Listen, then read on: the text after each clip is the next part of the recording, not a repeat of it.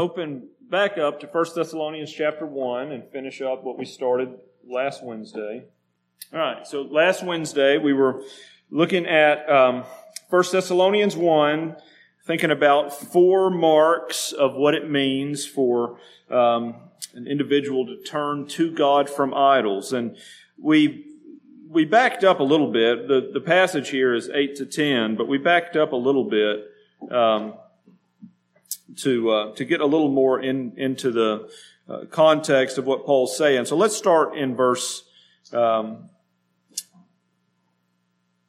Let's start in verse 5. This is after Paul says he knows their election of God, and then he says, "This is how: for our gospel came not unto you in word only, but also in power and in the Holy Ghost and in much assurance, as ye know what manner of men we were among you for your sake. And you became followers of us and of the Lord, having received the word in much affliction with joy in the Holy Ghost, so that you are ensamples to all that believe in Macedonia and Achaia. For from you sounded out the word of the Lord, not only in Macedonia and Achaia, but also in every place your faith to Godward is spread abroad, so that we need not to speak anything. For they themselves show of us what manner of entering in we had unto you, and how you turned to God from idols to serve the living and true God, and to wait for his Son from heaven, whom he raised from the dead, even Jesus, which delivered us from the wrath to come." And so we said last week that we could call this the fruit of a true conversion. These 4 points, really we said there were 3, but these 4 points are helpful for us to be thinking about as we try to detect, discern the fruit of a true conversion. That's something that every church ought to be interested in growing in and being able to grow wiser in. We are assuming that we're trying to discern those fruits every single time we vote on someone either being baptized or not after a conversion. So these 4 things are helpful as we think about them. That is, repentance and faith, obedience and hope. So they turned to God from idols, repentance and faith, to serve the living God, obedience, and to wait for his Son, hope.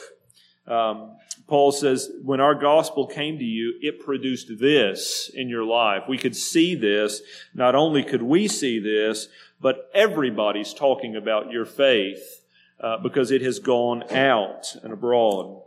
We also said we could think of it as what every Christian needs to grow. That is, we all need to exercise these fruits in order to grow as a Christian. Repentance and faith is not a one-time thing. We talked about that last week.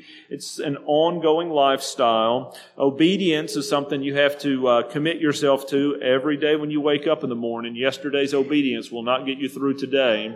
And then hope really is what the Lord uses to anchor our souls and to get us through or to help us endure, not just through affliction, but even through the mundane.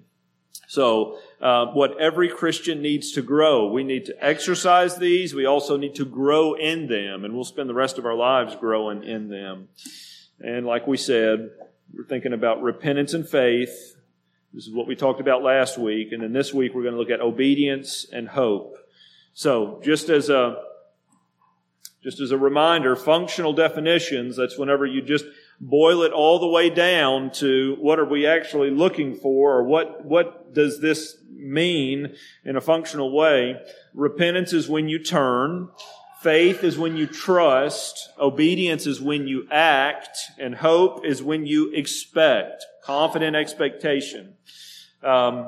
And so we could spend a lot of time reviewing last week, and I could easily get caught doing that, but I'm not going to. So let's skip to where we are.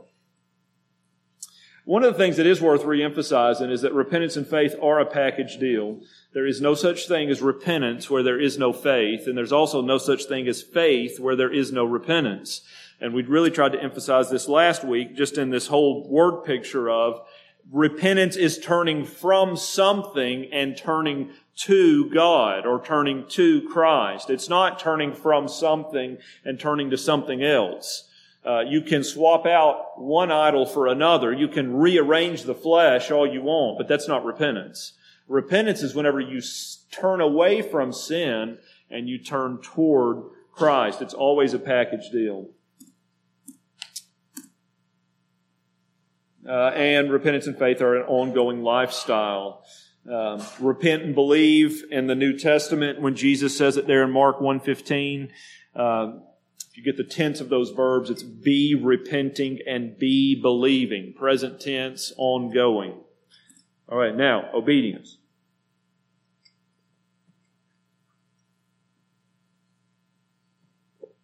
Paul says, you turn to God from idols to serve the living and true God. We could go to Romans 6 and see where Paul says that whoever you yield your members up to, you become that person or that thing's slave. You present yourselves a slave to something. We're all slaves, whether we like it or not, as far as the metaphor that Paul's using there. We're all in the middle of serving something or someone. The question is, what is it?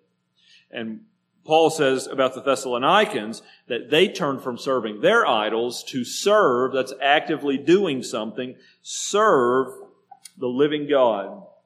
So obedience, the key to spiritual growth. You're not actually on a trajectory of growing until you are obeying. I mean, you can have wonderful thoughts about repentance and faith, and you might be able to eloquently describe some of these things, but if you're not actually repenting and believing, it doesn't mean a thing.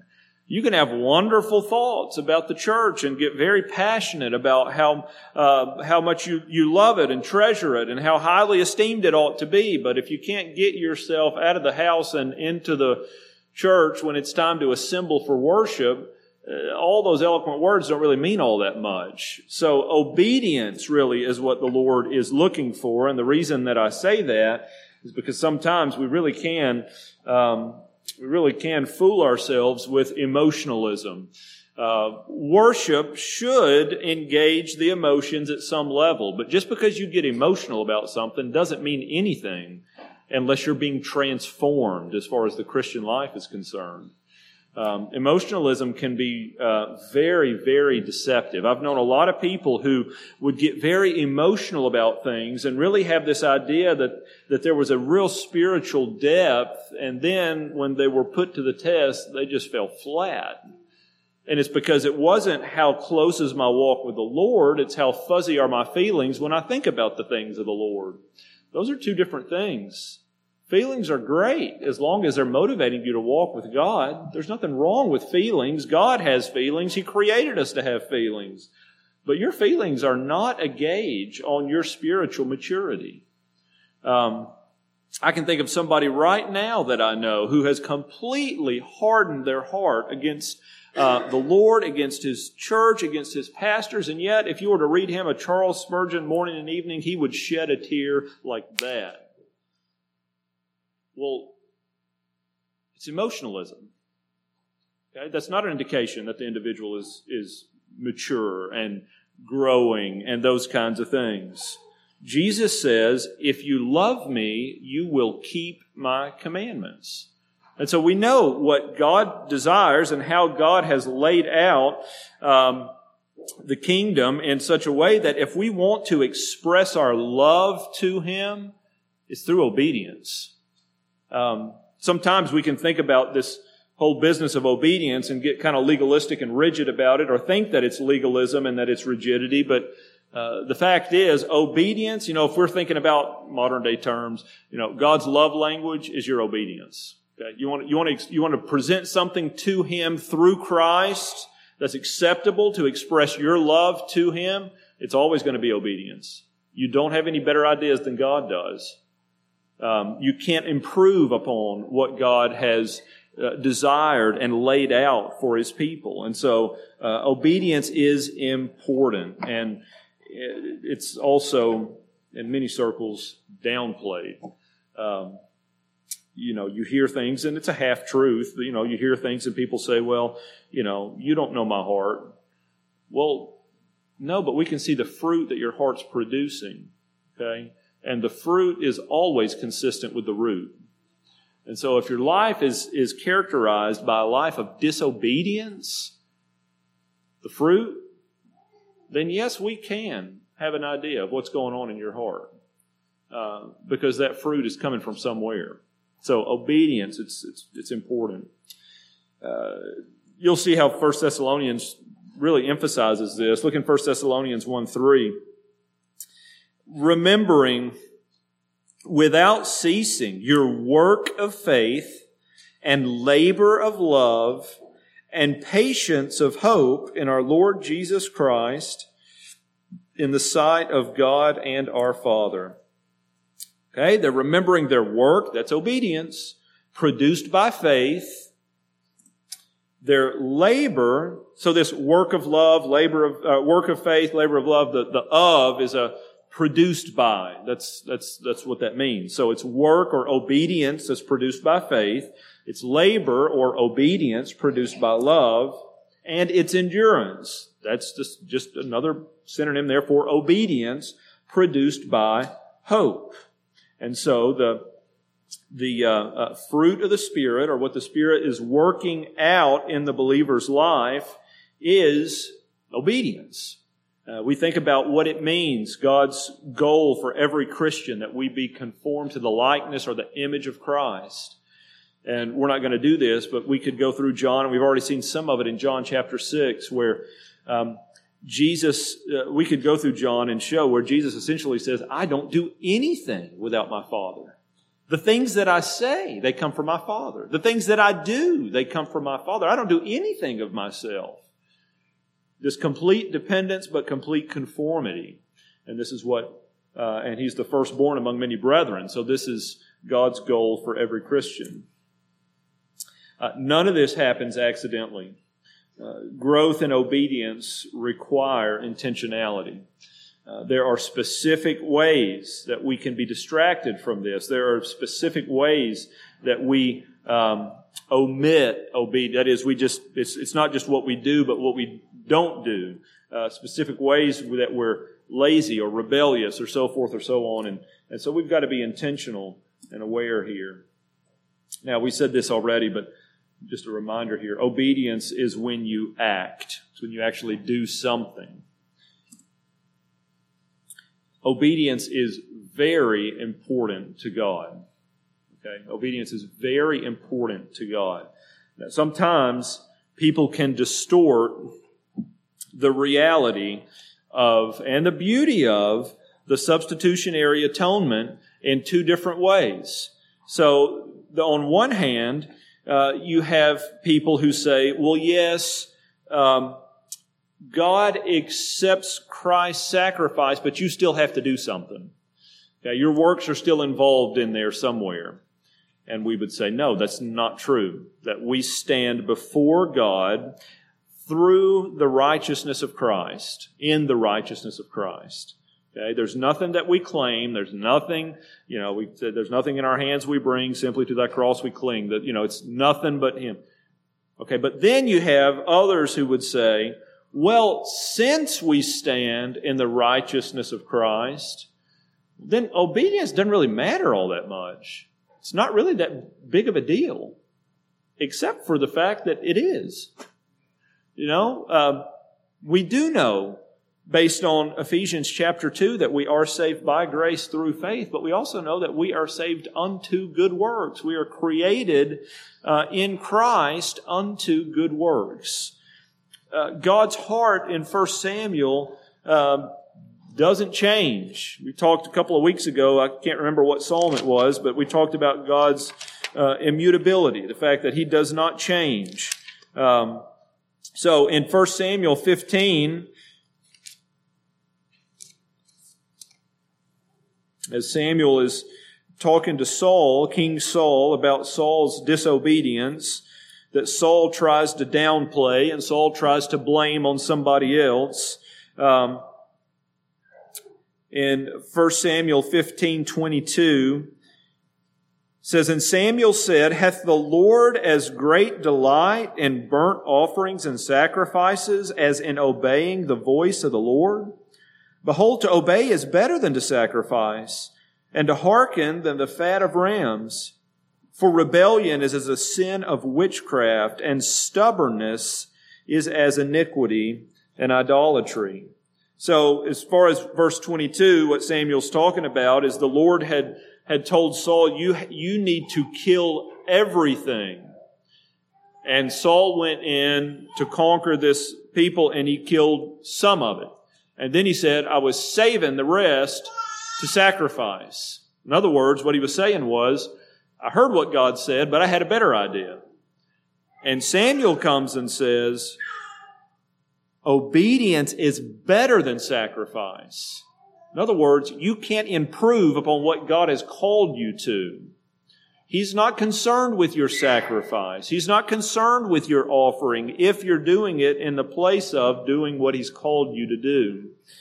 And then he just lays it out. Rebellion is as the sin of witchcraft, stubbornness as iniquity and idolatry. So obedience is something that's very important to God. And it ought to be something that is very important to us. Now, we know this. We used to, and most of you probably still do with young kids, sing this in your homes. The wise man who built his house upon the rock and the foolish man who built his house upon the sand. If we're thinking about what it means to be a growing Christian, there's no such thing as a Christian who's growing in Christ likeness and at the same time who's growing in foolishness. Okay? If you're growing in Christ likeness, you're growing in wisdom. Christ is our wisdom. As we're being conformed to His image, we're practically growing into that wisdom. 1 Corinthians chapter 2, we've been given the mind of Christ that is in Scripture, that our minds could be conformed and we could be transformed. So in Luke chapter 6, we see two things as it relates to obedience.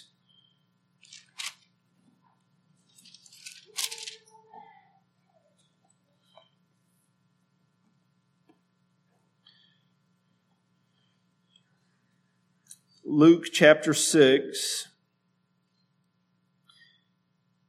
Jesus starts in verse 44. For every tree is known by his own fruit. For of thorns men do not gather figs, nor do a bramble bush gather they grapes. A good man out of the good treasure of his heart bringeth forth that which is good. And an evil man out of the evil treasure of his heart bringeth forth that which is evil. For of the abundance of the heart his mouth speaketh. Now, verse 46 is one of those areas of importance. And why call ye me Lord, Lord, and do not the things which I say? Okay? So Jesus says, why in the world would you call me Lord if you were going to disobey? Okay? If you aren't interested in obedience, Jesus says, why would you call me Master? Why would you call me Lord? That doesn't make sense. So again, it's Jesus is serious about obedience. Now, when we say this, we're not saying that we're doing this in our own power. We're not saying that Jesus has got some sort of a checklist critiquing every little thing that we do in our weakness as we seek to please Him and through the power of the Spirit obey Him. What we are saying is, if we're going to claim that we're followers of Christ, but in reality we're really being conformed to the world, Jesus says, that's not going to work. Why would you call me Lord if you're not interested in obeying what I've said? Okay, so it's serious to Him. And then he goes on in verse 47 and says, Whosoever cometh to me and heareth my sayings and doeth them, I will show you to whom he is like. And then I'm not going to turn there, but if you tie that in with Matthew 7, he says, I'm going to show you what a wise man's like. The man who hears my word and does it is like a man who built his house upon the rock. But the man who hears my word and doesn't do it is like the foolish man who built his house upon the sand. And essentially, he goes on, and the illustration is the house is an individual's life, and whether you like it or not, whether you're a Christian or a pagan, the storms are going to come down, the winds are going to beat, the pressures and trials and difficulties and tribulations that accompany a fallen world are going to visit your house if you live in this world long enough. And those who have heard the word of Christ and obey it will stand firm. Okay? That is, their wisdom will help them navigate through that in such a way that they will not be destroyed, they'll actually be strengthened. But the foolish man, okay? Now again, the foolish man is not the person worshiping in this scenario at a pagan temple. The foolish man here, or foolish woman here, is the individual who has set under the sound of God's word day in and day out and day in and day out, and they haven't done anything with it. They're not interested in obedience. And when those storms come, their life collapses. Okay? They're destroyed, or at least they're greatly hindered. So it's wisdom and foolishness, but these aren't two small things whenever we're thinking about Scripture. To be wise is to be godly. To be foolish really is to live like an ungodly person. It's to reject God's wisdom. So we've said, as far as obedience goes before, 1 Corinthians 5:9, Paul says, I make it my aim to please Him. That's not in the KJV. It's a little clearer here than in the KJV, but he says, whether I'm alive or whether I'm dead, I make it my aim or my ambition or my goal to be pleasing unto Christ. And he's thinking about obedience here. And we've talked about this. It's a little rhyme that goes with it, just two choices on the shelf. Pleasing God or pleasing self. This is true about every decision you'll ever make. Okay. The reality is, life's not, we can get into some pretty difficult situations and we can get into some complex things, but where we really are trying to use a lot of wisdom to discern. But for the most part, it's going to be pretty clear whenever we go to make our decisions, what is going to be pleasing to the Lord, and then what am I going to ignore in order to please myself? And again, just a way to think about obedience. Obedience is the path to transformation. Again, God did not give us the Bible to simply inform our minds. He gave us the Bible to transform our lives. So He doesn't just want you to think the way that Jesus thinks. He wants your mind to be transformed so that your life can be transformed. Okay? Your thoughts will dictate the way that you live your life. What you believe will affect what you treasure. If we really believed accurately about sin, if we really believed that it was as detrimental and destructive as it was, we would never toy around with it. But there are just times where we don't believe that. Where we're in unbelief, we're doubting what God has said. So what we think, the information that we receive in Scripture, is meant to transform the way that we live our lives. And you can see that in Romans 12, 1 through 2. Ephesians 4, with the put off, be renewed, put on. James 1:22, don't just be a hearer of the word only, but be a doer of the word. Obedience is highly emphasized as you make your way through Scripture. So repentance and faith, obedience, and then the last one is hope. And we've talked about hope in the last month or so. What is hope? Hope is when you expect. Hope is when you expect.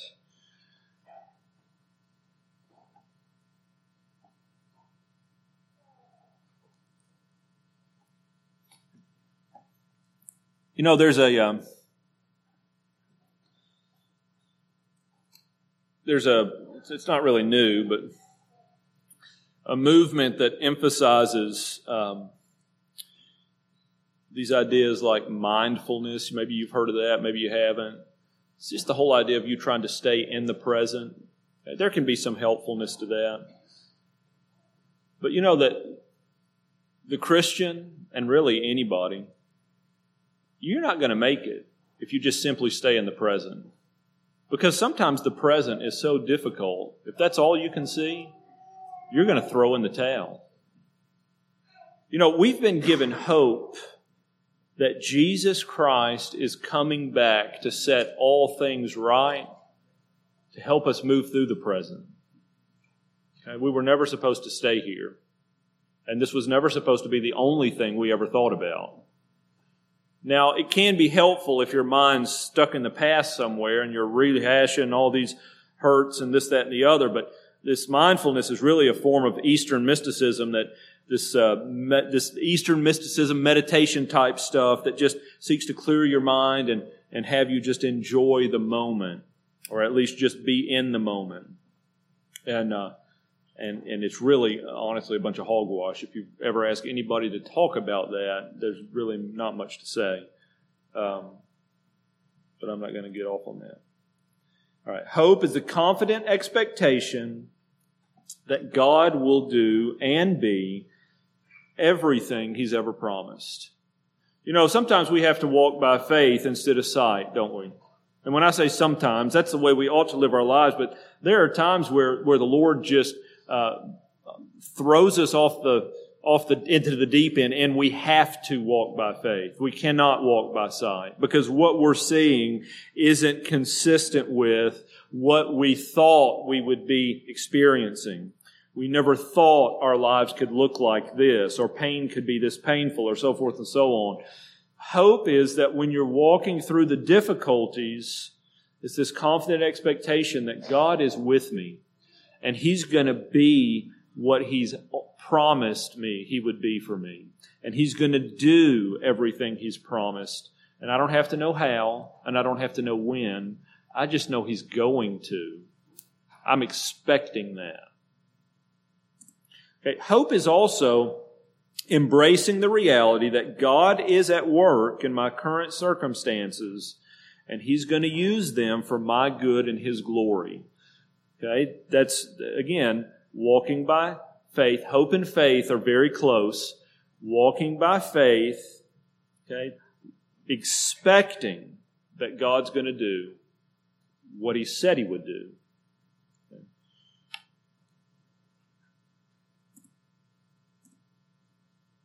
Okay. One reason, we've talked about this in the recent weeks, one reason for many of our disappointments in life is that we are so quick to place our hopes in things that God never guaranteed.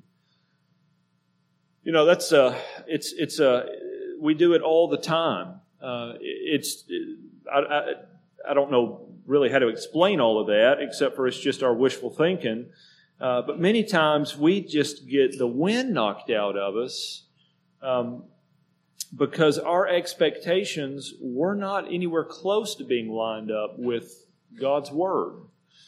Now, by that, I don't necessarily mean, we do know that Scripture says in this world you will have tribulation. And when tribulation comes, sometimes it does knock the wind out of us, not because we never thought we would ever suffer, but because suffering can be hard when it hits. But sometimes we can just expect this romanticized life that God has never, ever guaranteed. Okay, so hope, as we said a couple of weeks ago, your hope must come with a chapter and verse. If God hasn't promised it, you have no business putting your hope in it. Okay, so putting our hopes where God is never guaranteed, in places God is never guaranteed. And then another reason for many of our disappointments is a lack of faith in what God has said. Okay, so these are really two sides of the same coin. On one hand, we're making things up and hoping God's going to give it to us. On the other hand, we're ignoring what God has said, wondering why we can't find comfort. Okay, so embracing what God has said over and above what I wish. Now, hope is going to affect the way you live in a lot of different ways, and we're thinking about expectations. Some people can become enslaved to sin and believe that they could never, ever overcome, that the temptation's just too strong for their life. And I'm talking about believers here. You know, 1 Corinthians 10:13 will not allow us to believe that. that every temptation that you and I will face is common to man. And in every temptation, God is going to make a way of escape. Which means you do not have to respond to temptation with sin and idolatry. So 1 Corinthians 10:13 is a big hope verse for people who are struggling with particular sins and feel like you're so overwhelmed that you could just never overcome. It's not true. It's not true. Romans 5:5, biblical hope. We'll turn there. I can't remember now what the word here is.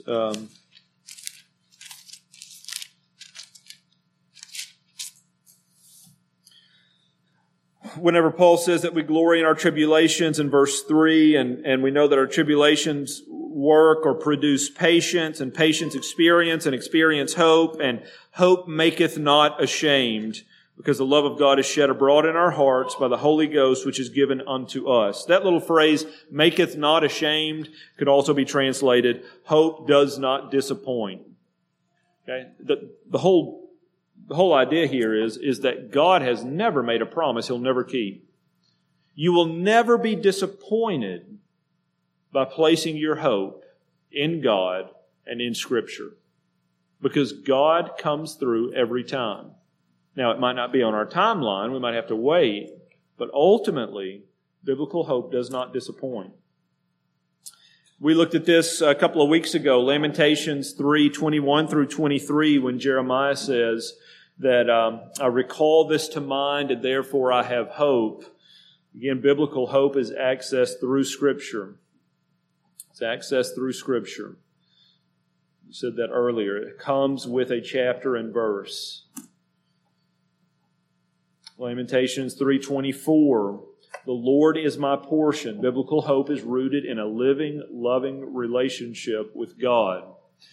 It's not rooted in expected temporary outcomes. Okay? You may or may not receive an expected temporary outcome. You will always receive the presence of God and when we're thinking about the end of redemption or redemption complete, a unhindered face-to-face relationship with Jesus Christ. So our hope to grow in love with and for God, okay, that's always going to be something that we can do. And then 1 John chapter 3, 1 through 3, we'll turn there.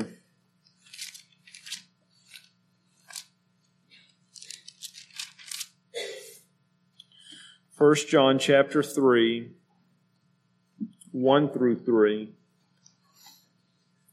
He says, Behold, what manner of love the Father hath bestowed upon us, that we should be called the sons of God. Therefore the world knoweth us not, because it knew Him not. Beloved, now are we the sons of God, and it doth not yet appear what we shall be, but we know that when He shall appear, we shall be like Him, for we shall see Him as He is. And every man that hath this hope in Him purifieth himself, even as he is pure. So biblical hope fuels obedience. Every man that seriously considers and ponders this reality that one of these days I'm going to see Jesus Christ face to face, and my fellowship with Him is going to be unhindered. Okay, that fuels a desire to have more of that now. And so every man that has this hope in him purifies himself in anticipation for what one day will be a reality, growing into what will be a reality. And then we looked at this earlier, 1 Thessalonians 1:3, biblical hope produces endurance. Okay, without hope, we would have no reason not to throw in the towel whenever life gets difficult. But hope spurs us and pushes us forward. So, thinking about repentance and faith, obedience and hope, the goal is a lifelong growing and exercising of these areas in the Christian life. The strength of your walk with Christ will be determined by the amount of time and attention that you give to these three areas. Now, there's more to it than this, but these three areas are going to be what we would call the fundamental areas of any growing Christian's walk with the Lord. Repentance and faith, obedience, and hope. So that's the end of that one. Turning to God from idols. Let's pray. Father, we thank you for your word. We thank you for this passage in 1 Thessalonians, and thank you that you have revealed yourself to us and revealed your will to us. And Lord, we would say, we believe, help our unbelief. Lord, we know that you have called us to a life of repentance and faith. And as we are here tonight, we would be even energetic about renewing that. But we do confess we're going to need your help whenever sin seems more attractive than you do. Father, with obedience, we can easily nod our head to the fact that obedience is important to you. But Father, we are going to need your help whenever we desire to serve someone or something else over and above serving you. And then, Lord, we will, again, assent to the fact that hope is necessary. But we also confess that it is so easy to turn our eyes on quick fixes and wishful thinking in the midst of trials. And so we pray that you would strengthen our hope. And again, where we lack, we pray you would supply. We thank you and we love you in Jesus' name. Amen.